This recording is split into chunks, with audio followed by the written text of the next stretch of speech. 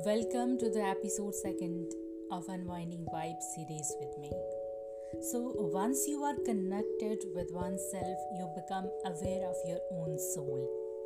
Your reflection towards things and your consciousness towards yourself are those powerful tools that helps you when you look back your own journey. You must be aware we pass on everything. For example, if you are hungry, you need food, quite obvious, but what if you don't get it? This experience of hunger will create an image that will help you to get empathetic with the one who often don't get it. So here your experience helped you to pass on your emotion and yet you become more empathetic towards the one who is facing the same as you did. And this simply means you feel, you heal. You heal, you feel. Just think about this more deeply.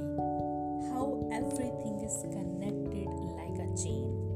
And this only happens when you start working on yourself. This will help in filling the gaps more and you will get better clarity of things around you.